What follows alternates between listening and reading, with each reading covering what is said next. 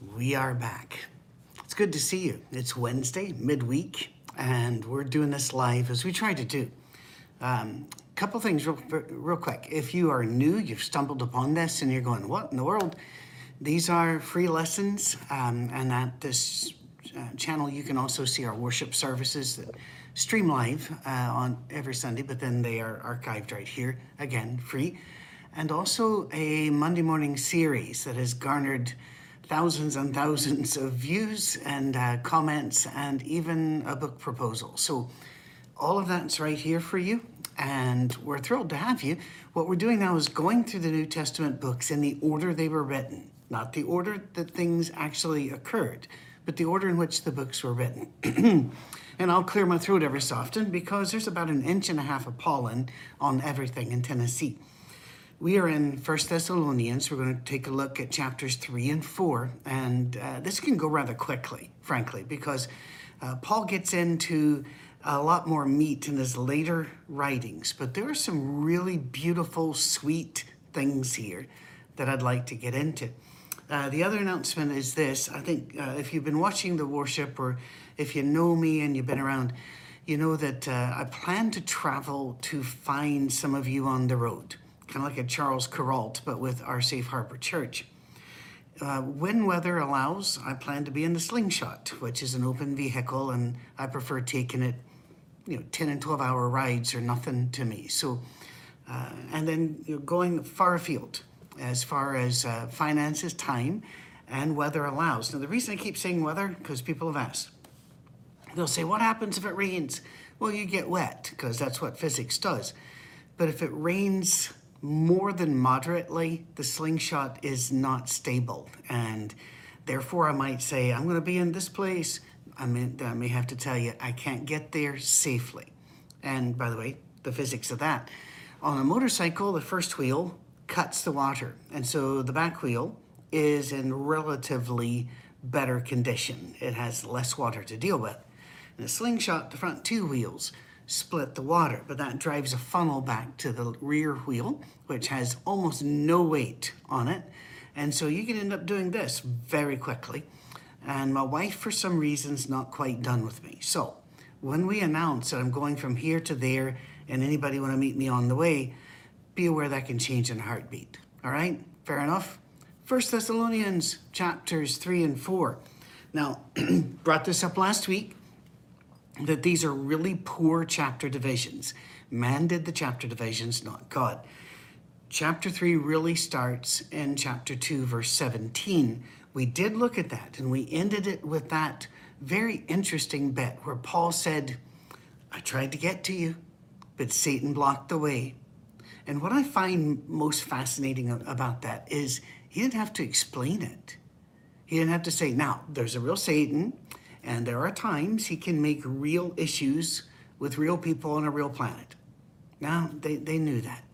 I think that sometimes we need just to remind ourselves that we're not alone in the universe, and not everything out there likes us. We don't want to make what C.S. Lewis says are the two greatest mistakes to make concerning the devil, and one is to not believe he exists. Two is to believe he's everywhere doing everything. He is a fallen angel. He is no means the equal to God in any aspect of his character, his power, his ability to mess with us. Our God is greater. So doesn't mean, though, that we don't have enemies along the road and whisperers in our ear. So that said, anybody need pollen? We have pollen. We're selling pollen. It's actually a buyer's market. Verse 3, chapter 3, he's trying to get to them. He loves these people. It's obvious. He says, when we could stand it no longer, we thought it best to be left by ourselves in Athens. We sent Timothy, who's our brother, co-worker in the faith. So Timothy had gotten through whatever this blockage is. Paul in Athens hasn't been able to get out and take that road yet. So he was hurt. He was being persecuted. But in this early bit, he goes, no one, verse 3, no one would be unsettled for these trials, because you quite well know we were destined for them. Let's talk about destiny. the I've heard people say, I don't believe in luck. Well, I do. You know, if you throw a marble down a sidewalk, there are certain possibilities about which way it'll go, which way it'll bounce. And I don't think God in his great throne in heaven made the decision that you throw the marble and exactly what marble and its revolutions per minute and where it's going to end up. Is God big enough, smart enough, capable enough to do all of that? Of course. Then why wouldn't he do it? Why would he? I don't think God is that concerned about these things. He's concerned about us. He loves you. But there is luck. There's randomness in the universe. Now, it's true. If you study chaos theory, it's fun, isn't it? If you do, it really is. It's true that even in chaos theory, there are patterns to some of the chaos. But there can be luck. There can be chance. There can be all of those things. But what was Paul talking about? Was Paul born to be destined? I'll use the word predestined to suffer at certain times in certain places. No, I'm not a Calvinist. Calvinist kills religion. The tulip, if you don't know what that is, it's all right. The tulip, that's just total depravity, and that you have no power over anything. You just, if God wants you alive, you're alive. God wants you dead, you're dead. God wants you saved, you're saved. God doesn't want you saved, you're not saved. No matter how much you want to be saved, can't be saved. I remember talking to a couple of people in Appalachia when I was a boy who had always wanted to go to church and always wanted to be a Christian, but their religion taught them that you had to have this spiritual encounter before you could be called a Christian, because that showed that God had chosen you to be a Christian. He had predestined you. If you didn't have that little supernatural encounter and blessing and event, you couldn't get in. One of these men was in his 60s, and he said he wanted to be a Christian so much. As a boy, he would cry and cry and cry, pray and pray and pray for this event to occur. Never did. And so he lied. I don't know, he was 12 or 13, went forward and said, God saw me on the road. We had this conversation. Everybody was very excited. And he served that church until he was in his 50s, 60s. He was even superintendent of their Bible school and did all kinds of stuff for the denomination. And finally, after 40, 50 years, he couldn't take it. And he went and he confessed that he'd made that up, and they kicked him out. And his words to me, I couldn't have been more than 10. But I remember it. He said, I had to lie to get into that church. When I told the truth, they kicked me out. I sense a problem there. But moving along. So what's Paul talking about? It is called actions and consequences. Whenever I started doing, for example, the Who Told You That series on Monday, I was destined to get some very angry people on my case. I knew that. Went into it. Got it. Decided it was worth it. And by the way, it's not that bad. Don't feel sorry for me. Everything is fine. I'm incredibly blessed. I'm so happy to be here. And happy to be there on the Mondays, too. But I knew there was a cost. Years ago, my father called me and told me that he didn't want me to ever call him or see him again. Well, because I had another relative that was continually feeding him. Did you see what Patrick said here? Patrick has left the faith. Patrick has turned to, I'm just really brokenhearted about Patrick. I really love Patrick. There's zero love there. Whenever you're dividing a family, this is not love. Stop it. I mean, the Dominican priest that ran the Inquisition, as they rammed hot pokers into people and stretched them on the rack, claimed they did this out of love. No. We can check the fruit. That's not love. All right? I knew, however, that preaching as I did and getting right back to the source material was going to put me sideways with my father. So was I destined for it? I would say, yeah, action consequences. It's not what I wanted, but you could see it coming. By the way, we reconciled before he died. I think that's what Paul's talking about. He said, listen, we're putting ourselves out there saying there is no God but God, and Jesus is Lord. And we're walking right by Roman, the equivalent of billboards. And we're looking at money with the emperor's face on them. And they say that he is Lord. And all of the worship around here has to go through the emperor first as God, and then the other. And Paul says, you do that. You teach what we teach, you're going to get this. But that said, in verse 4, he goes, we kept telling you this is going to happen. It turned out that way. And then I love this. And he uses this phrase a couple of times in his chapter. For this reason, when I could stand it no longer, I sent to find out about your faith. He wants to see, are my good friends that we brought into the story of Jesus, are they hanging in there? Because it's really tough. Are they hanging in there? We have an online church. And people could easily back away and say, oh, we're not going to watch this week. Or we're not going to worship by giving. And giving doesn't have to be to our church. It can be to a charity, to something else. But giving is an act of worship. But not this week because, and again, if you have amazing bills rolling through and other tragedies, I'm not trying to throw guilt on you. We give as we've been prospered. There are some people in a situation where they're not prospering, and we get that. We really do. But again, it's easy to slip out of a virtual church. It's easy to slip out of a standing brick and mortar church. Are you aware that the number of people who claim allegiance to a church and who report regularly going to it, and by regular, they can mean once a month, and giving to it has dropped by half in the last 20 years. Yeah. Brick and mortar churches are really in trouble. And then I got all these millions of dollars of loans to pay off. It's hurting. Paul doesn't want Thessalonica to suffer so much that they just start easing away from the Jesus story. So Timothy now comes, verse 6, good news about your faith and love. He told us you always have pleasant memories of us and that you long to see us just as we also long to see you. By the way, this is one of the most fun things and surprising things about a virtual church.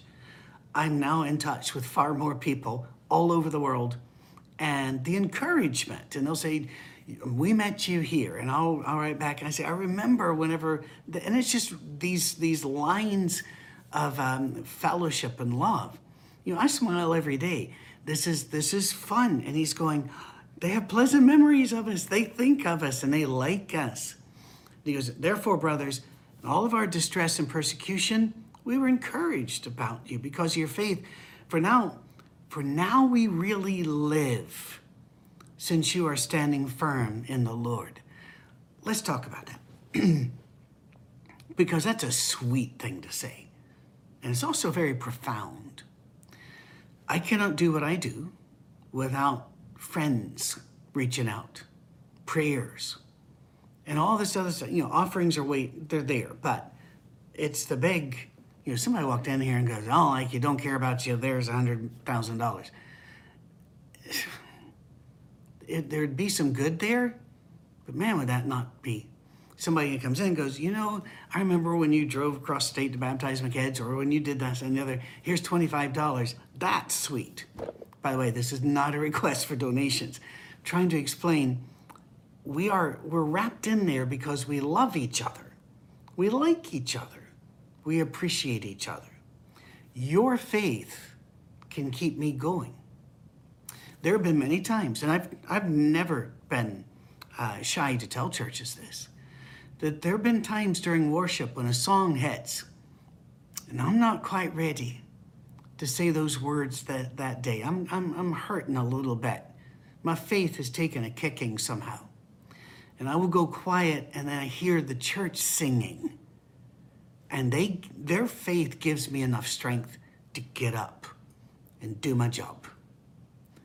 Here, we now really live because you are standing firm in the Lord.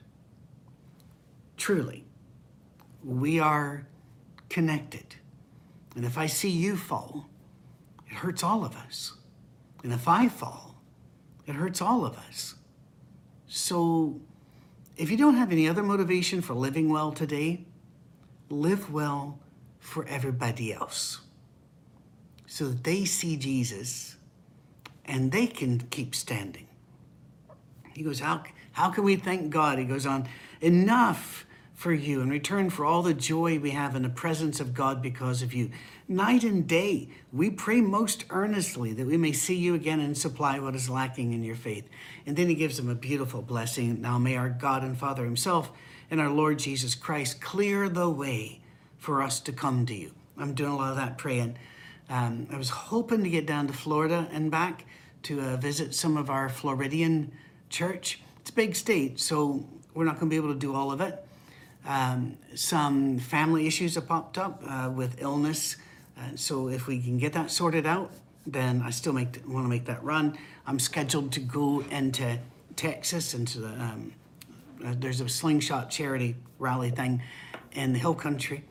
But I'd like to go in a little bit early and then stay a bit later and visit clumps of Christians. I mean, I can't drive 18 hours to visit a Christian somewhere, but I would love to. And if perhaps our church grows in a certain way that I can do that, I can do it because I can preach by the side of the road. You know, this is automatic for me. I open up my refrigerator and the light comes on. I do 5 minutes. So I can do that. And as a virtual church, isn't it cool that nobody can shut us down? The bank cannot repossess a building. This is fun. It gives them a blessing. And then verse 4, as for other matters. Now that could be a cause of concern when Paul says, hey, good job. Now as for other matters, it isn't here. We instructed you how to live in order to please God, as in fact you are living. In other words, now we told you how to live for God, and you're doing great. Well, I'd like to have that information, wouldn't you? Because in my religion of my youth, there's a long list of do's and don'ts, and be and don't you dares. And it seemed to be an ever-evolving one. And it was a struggle to keep up with it. And like I talk about on the Monday messages, we were given patterns, and the Bible has these patterns, and you must follow the pattern. And then you read the Bible, and it doesn't do that. So how are we supposed to be living here?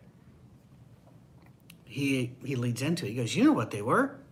Verse 3, it's God's will that you should be sanctified. What does that mean? It's a religious word to us now. It just means set apart. Listen, I like my shirt. It's not a bad shirt at all. If I'm going to change the oil in my car, I'm not going to wear this shirt. This shirt is set apart for other things. If I can remember once when I was a single man, and one of my sisters, who's now deceased, came to visit me. And while I was working, she decided to put up pictures on my wall because as a bachelor, I'd never considered that. And so my walls were just walls. To me, walls separated rooms.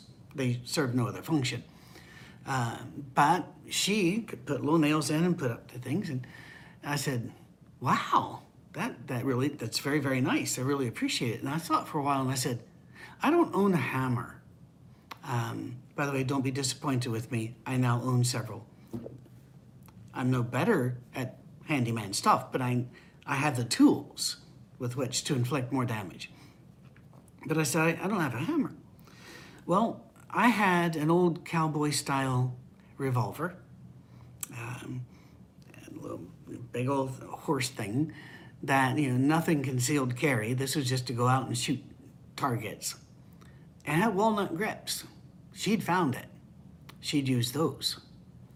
Bottom of the walnut grips were now pitted and torn up.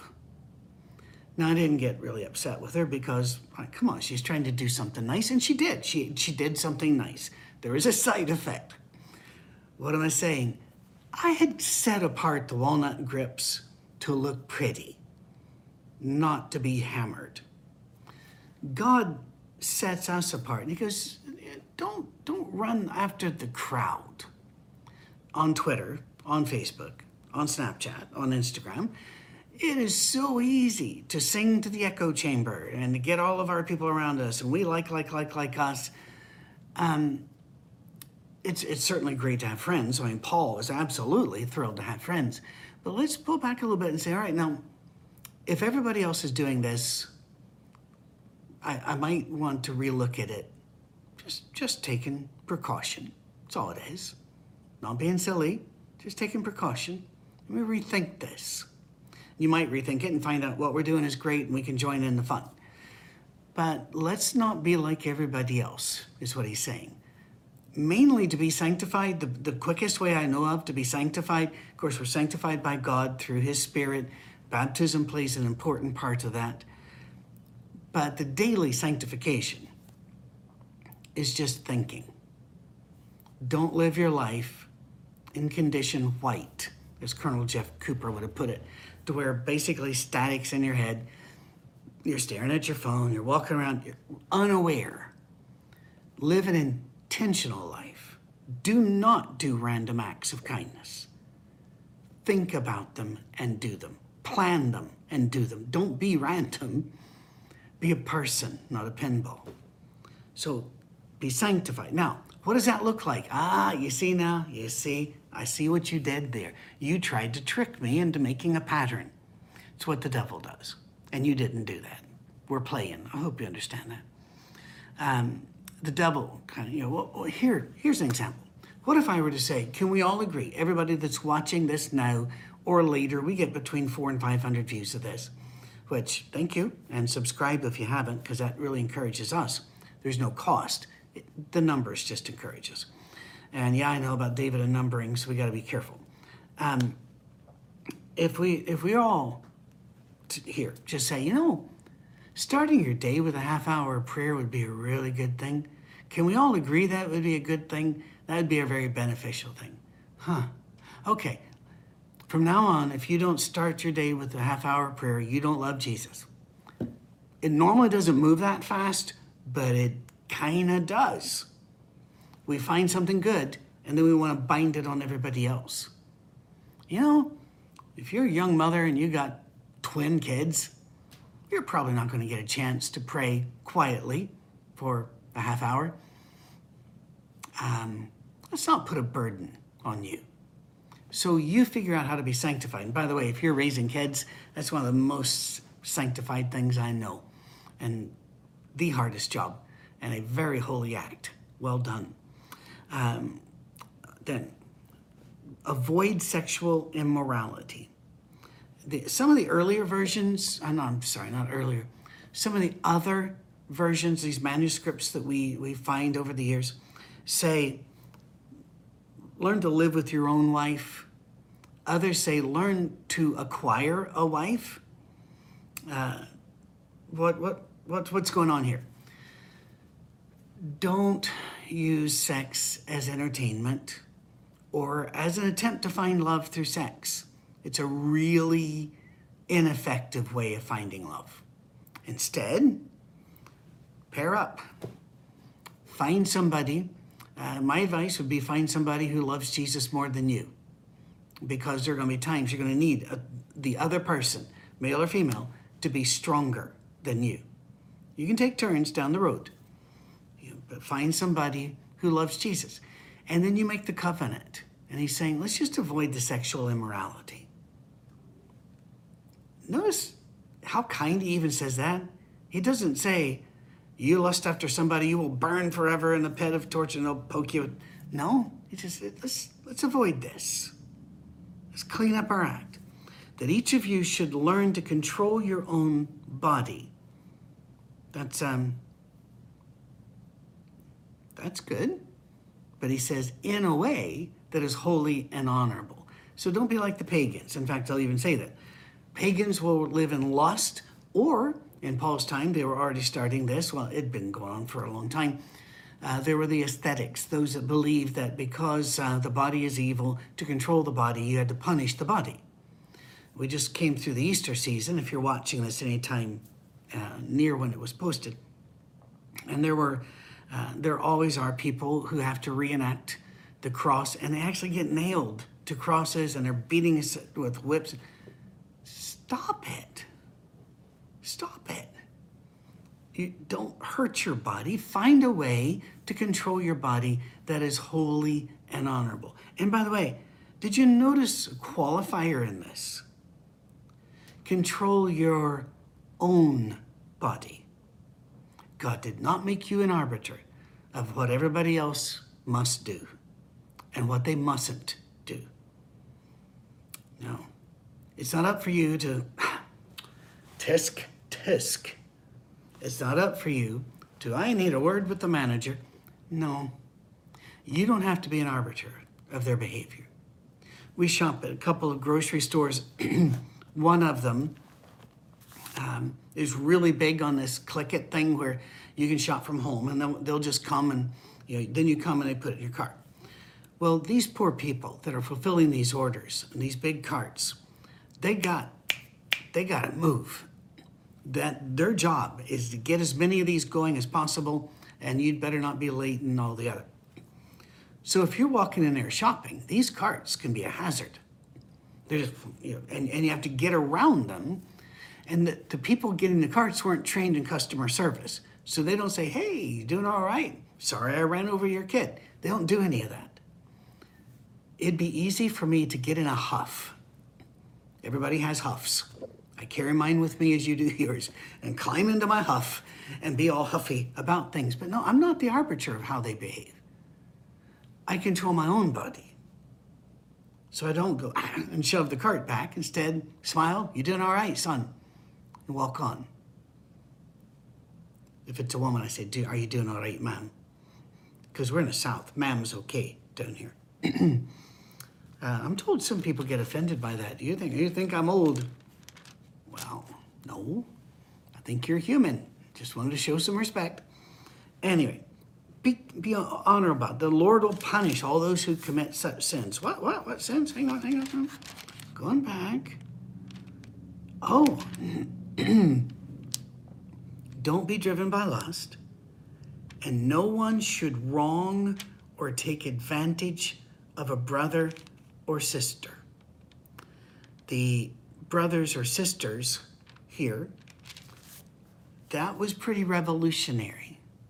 Women all the way up, and in some ways in the current day.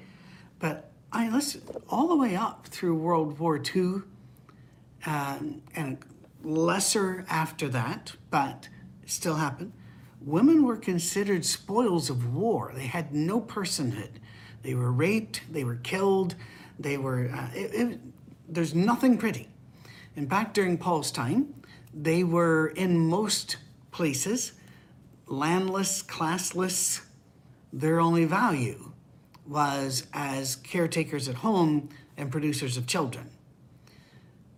Jesus didn't like that. God didn't like it. If you read the Old Testament properly, you see that. Jesus didn't like it. And so Paul here is saying, you don't mistreat a sister. Now, why would he put that right after passionate lust? Okay. Let's say that Bob and Mary are married. And Bob sees Lori over here. By the way, if there's a situation going right now with these names, I don't know about it, all right? And Bob and Lori kind of look over each other, and after a little while, Bob and Lori engage in sex or have an emotional affair, whatever. It's not a affair, it's not a fling. What Bob has just done is he has hurt a sister, a daughter of God, Mary. But he has also hurt a sister, a daughter of God, Lori. Why? Because even if Lori was coming on to Bob, he allowed the misuse. We could also say the same for her. Don't mistreat each other. Don't use a person to satisfy your lust. They're a person. They're a daughter of God.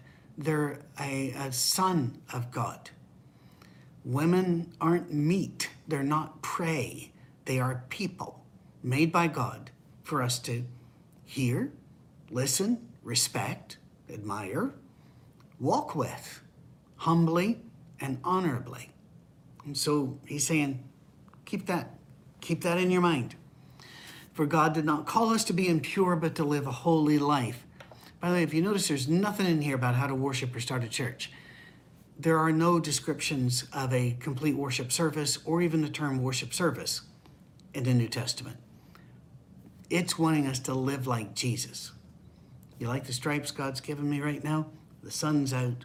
Love it. If anyone who rejects this instruction, he says, you're not rejecting me, you're rejecting God. The very God that gives you his Holy Spirit. You don't want to do that.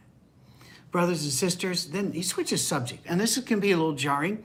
I do believe chapter 5 should start here.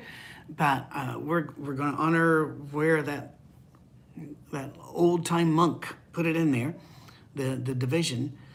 Chapter 4, verses 13 through 18 is all about the end of the world. And Paul thought, as did everybody, that it was just around the corner, and any second now. When I grew up, preachers were still saying that a lot. And I know they still say it some, and that many still believe it, and that so many people believe we live in the last days, as has every single generation since Jesus.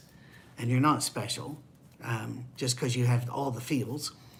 But he's going to talk about what happens, because there's real concern. What happened to all those people who died before Jesus comes back? He goes, we don't want you to be uninformed about those who sleep in death, so that you don't grieve like the rest of mankind. Now, this passage always reminds me of the King James, because it phrases it very different. I would not have you ignorant, brethren, of the... Now, there weren't commas, and so a lot of preachers, and a lot of times I've heard it read growing up, people skipped over the commas anyway. And it was almost like, I wouldn't have you ignorant, brethren. No, he's just saying, listen, I want to keep you well informed. We don't want you to mourn like the rest of mankind who have no hope. You can still mourn, for we believe that Jesus died and rose again. And so we believe that God will bring with Jesus those who have fallen asleep in him. According to the Lord's word, we tell you that we who are still alive, who are left until the coming of the Lord, will certainly not precede those who have fallen asleep.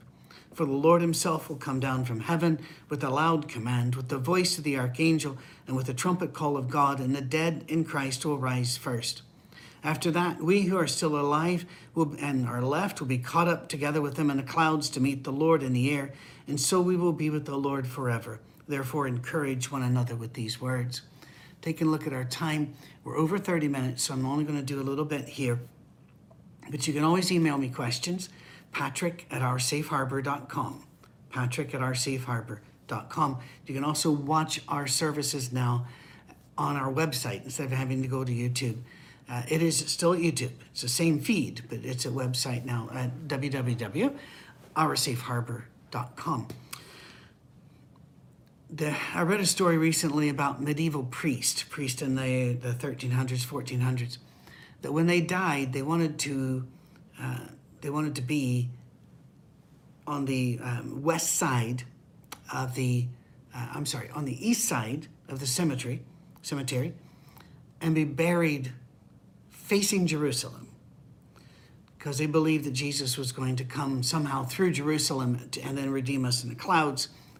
It was a little uncertain exactly, and the Bible isn't super clear on this, people. And to try to make it super clear, you've got to cherry pick verses in a lot of places and then put them together in a way that you enjoy. It's probably not going to look what we think it's going to look like, because physics is over, the world is over. Let's let God run the show. All right. Anyway, they wanted to be buried there facing Jerusalem, but so that on the day of resurrection, when they come up out of the grave, they can turn and then watch all of the parishioners that the priest had died, ascending into heaven, so he could shout encouragement to them and be encouraged by them when it's his turn to rise. I love that picture. And evidently it was rather common, especially in France. England, not so much, because England had its own religious switches in there, but in Germany, and I just find that a sweet thing. I don't know what it's going to look like. Bodies rising, meeting their souls in the air is what Paul seems to indicate here. And there was that tradition. I just tell you that he's trying to encourage them, and I think he's doing a great job. Do I think he's wrong on any of this? No. I just don't think we have the right words to describe what's going to happen. But we know it's going to be good, because Jesus loves me, this I know, for the Bible tells me so, and it's him who's coming. Voice of the archangel. That's kind of cool. The trumpet call of God. Does God have a literal trumpet? No. But we understand what that means, right? The trumpet call of God. We use metaphor. We use allegory. We use synecdoche. We use hyperbole. We understand these things. It's going to be good. So whatever sin the world's offering you this week, it's not worth missing. It's over. Let's not miss it. Thanks for hanging in. Next week, chapter 5, which we might just do chapter 5, but I'd like to do chapter 5 and then go to the next book that was written, Galatians. So you read chapter 5 and you absorb it and then go to Galatians chapter 1, you'll be ahead of the game, and that would help tremendously. May God bless you and keep you, and make his face to shine upon you, give you peace. Your love, your kindness, it allows this to happen.